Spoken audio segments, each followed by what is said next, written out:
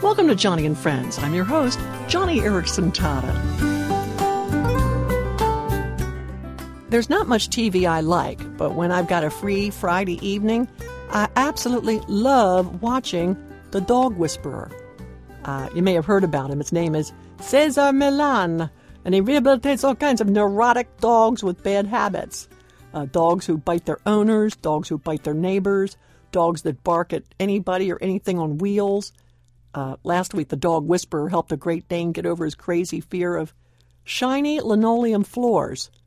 I couldn't believe it. This big Great Dane was afraid of walking on linoleum floors. Anyway, once Cesar got the Great Dane finally walking on linoleum, which to me was absolutely fascinating how he did it, Cesar was then teaching the owner how to help the dog continue on.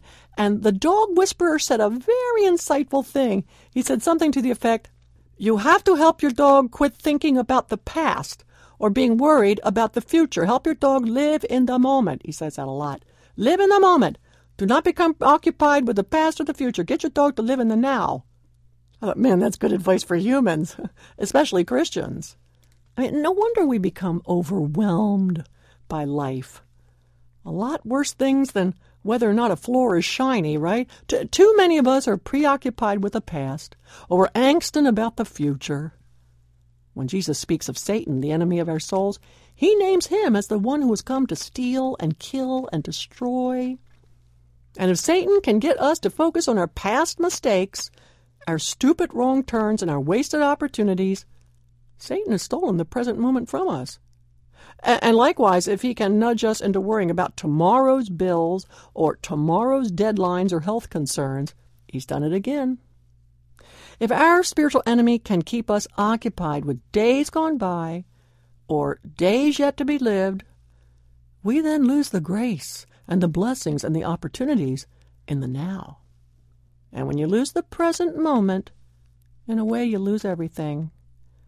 Because, you see, life on earth is simply a long string of consecutive moments.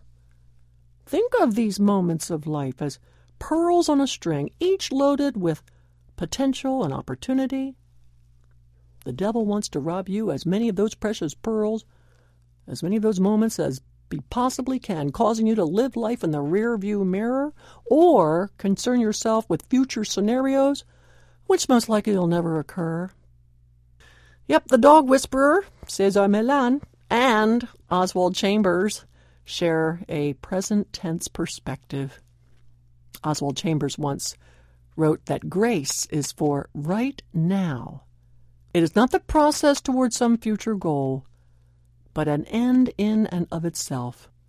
If we would only realize this, then each moment would become rich with meaning and purpose. Grace is for now.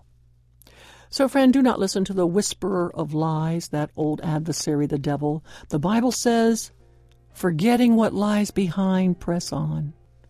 And it also says, do not worry about tomorrow, for tomorrow will worry about itself.